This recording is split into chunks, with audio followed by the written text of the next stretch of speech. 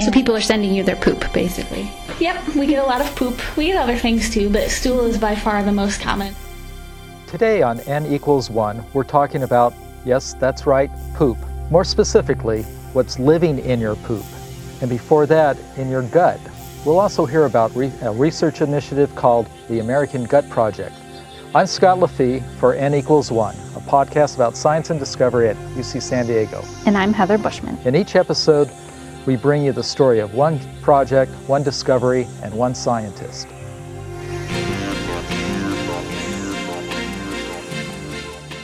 Hey Scott, what if I told you you're not as human as you may think you are? I'd say, no way, I feel pretty human. Well, so do I, but it turns out that you could say you're only 10% human. The other 90% is made up of all the microbes that live in you and on you, all those bacteria, fungi, viruses, what makes up what we call the microbiome. That's kind of disturbing. What are all those things doing in there? Well, more than just freeloaders, they actually have great influence on our health. So researchers are just starting to realize all the different species and how they may change depending on your lifestyle, your diet, whether or not you're taking antibiotics, and then what kind of effect this balance of different types of microbes can have on your health or risk of different diseases like inflammatory bowel disease, colon cancer, allergies, obesity, even mood, just to name a few. We actually have one of the pioneers in microbiome research here at the UC San Diego School of Medicine, Rob Knight. He and his lab discovered a way to extract DNA from human samples, from saliva, fecal matter, yes, poop, skin swabs, just about anything, and sequence it to determine exactly which microbial species are living in there, what parts of your body, and how many of each. Can they sequence my microbiome? Absolutely. So kind of like how personal genomics has started to enter the popular vernacular with companies being able to, for cheaper and cheaper all the time, sequence your entire genome. The Knight Lab is working on a project called the American Gut Project to sequence the microbiomes, especially the gut microbiome, of as many people as possible. In this case, N, the sample number, needs to be much, much greater than 1. The more participants, the more sure researchers can be about their findings. And the American Gut Project is actually now the largest crowdsourced, crowdfunded science project in the world. How does the American Gut Project work? Well, I had the exact same question. So earlier this week, I asked a couple of people in Rob Knight's lab to take me on a tour. I'm Embriette Hyde. I'm in the Knight Lab, and my role is project manager for the American Gut Project. My name is Daniel McDonald, and I'm the former project manager for the American Gut and a postdoc in the Knight Lab. One of the things that we've done is to try to get as many people as possible to study a number of different factors that affect the human microbiome. And so my boss, Rob Knight, he and a friend of his, Jeff Leach, who is the founder of Human Food Project, were talking, and together they co-founded something called the American Gut Project. And what's really cool about it is that it is crowdsourced. So what that means is that participants, they can be general public, they could be other scientists, not even necessarily research scientists of all sorts. If they want to participate, they can give a contribution, and what they get is some type of result back about what microbial community was present in their sample. And what we get is a large cohort of people that represents a huge amount of research data. Somebody who wants to participate in the American Gut Project, if you're curious about what's living in your gut, what you first do is go to americangut.org. And from the fundraiser page, you can enroll in the project at various different levels of contribution.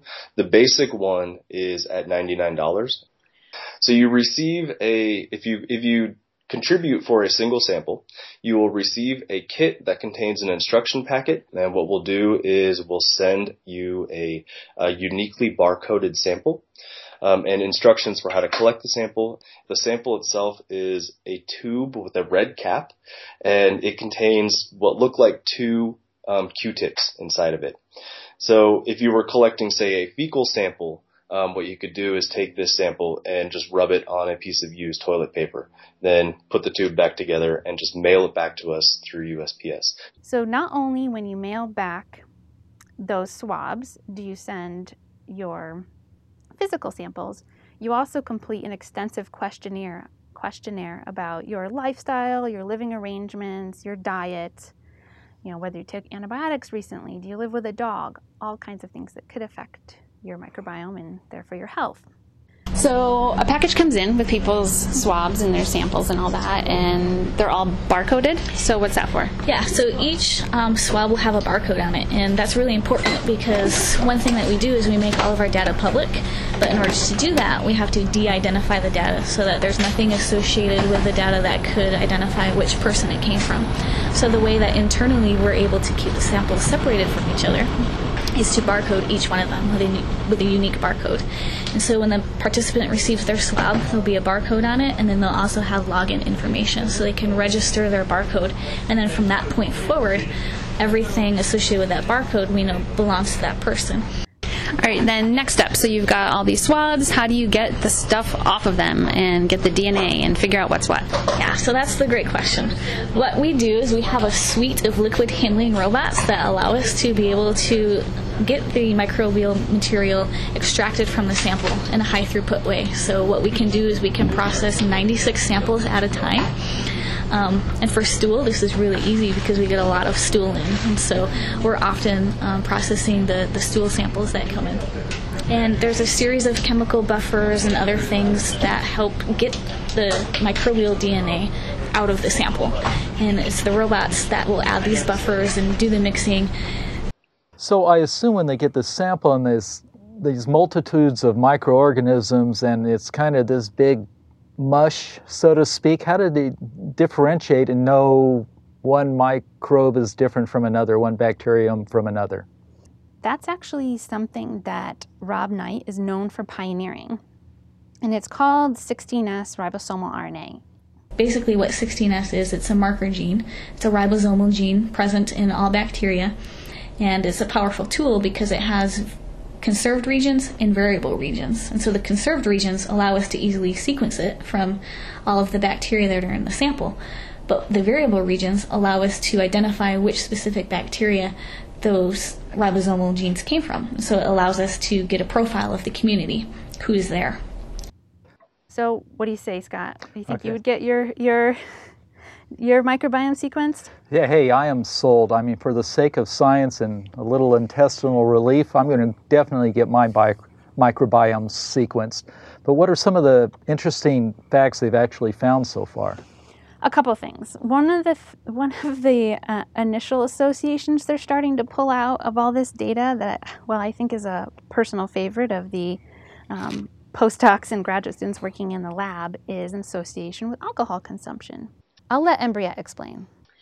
With one of the things that we like to joke about that's been really funny is that we've noticed that bacterial diversity, so the number of different species that you may have in your gut, usually higher diversity is a good thing. In most cases it's associated with health.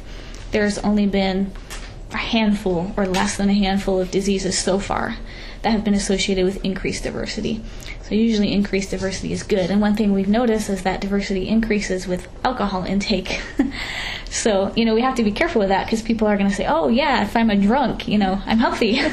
It's good for my microbiome. But we like to make the joke, and we know that, for example, we've known for a while that a glass of wine a day is good for heart health, or, a glass of beer a day is good for other things. So it's not too surprising that it could be healthy for the microbiome too. But again, it's just a trend.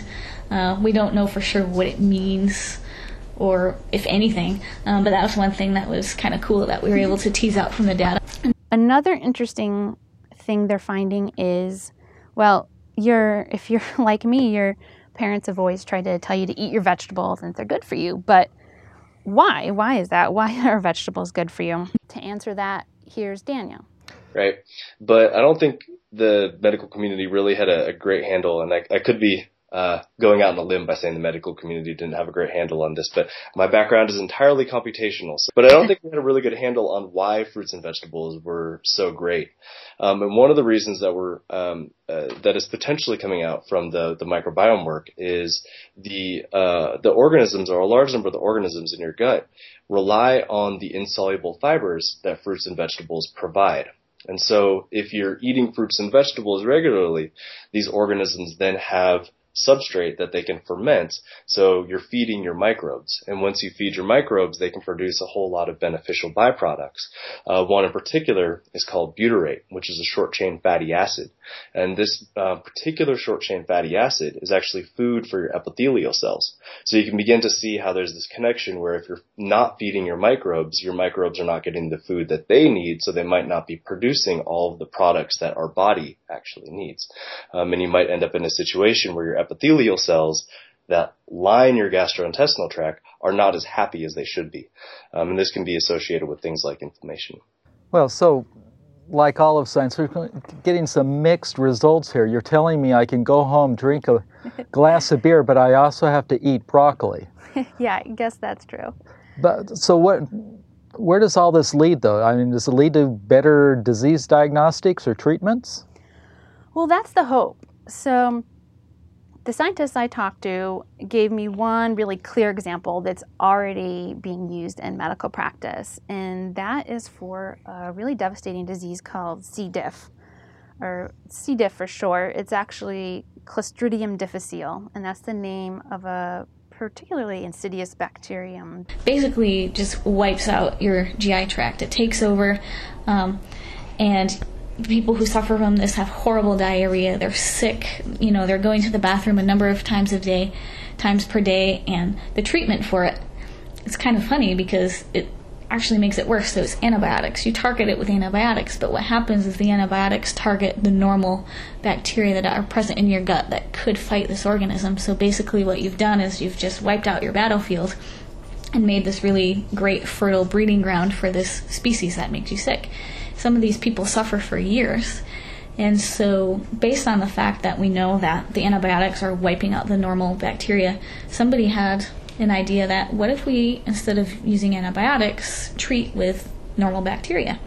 So what they're finding now for some C. diff infections is that a fecal transplant does a much better job of helping patients clear the infection and get back to normal.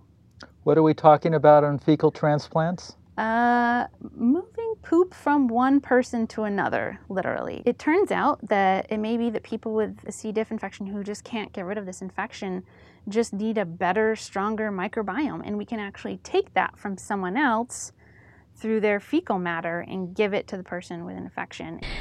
So a fecal transplant, exactly what it sounds like. And what we found is that the fecal transplant in the few people that's been given to has been incredibly successful. Usually with one treatment they return to normal and their symptoms are alleviated. But if you think about it, after years of suffering, going to the bathroom, diarrhea, sick, every day of your life, suddenly you have this relief and freedom. It's amazing. In clinical trials for this type of microbiome therapy, the fecal transplant therapy was so much better than the standard antibiotic treatment. They actually had to just end the trial short because it was unethical to not give the control group this fecal transplant therapy. So what does our gut tell us?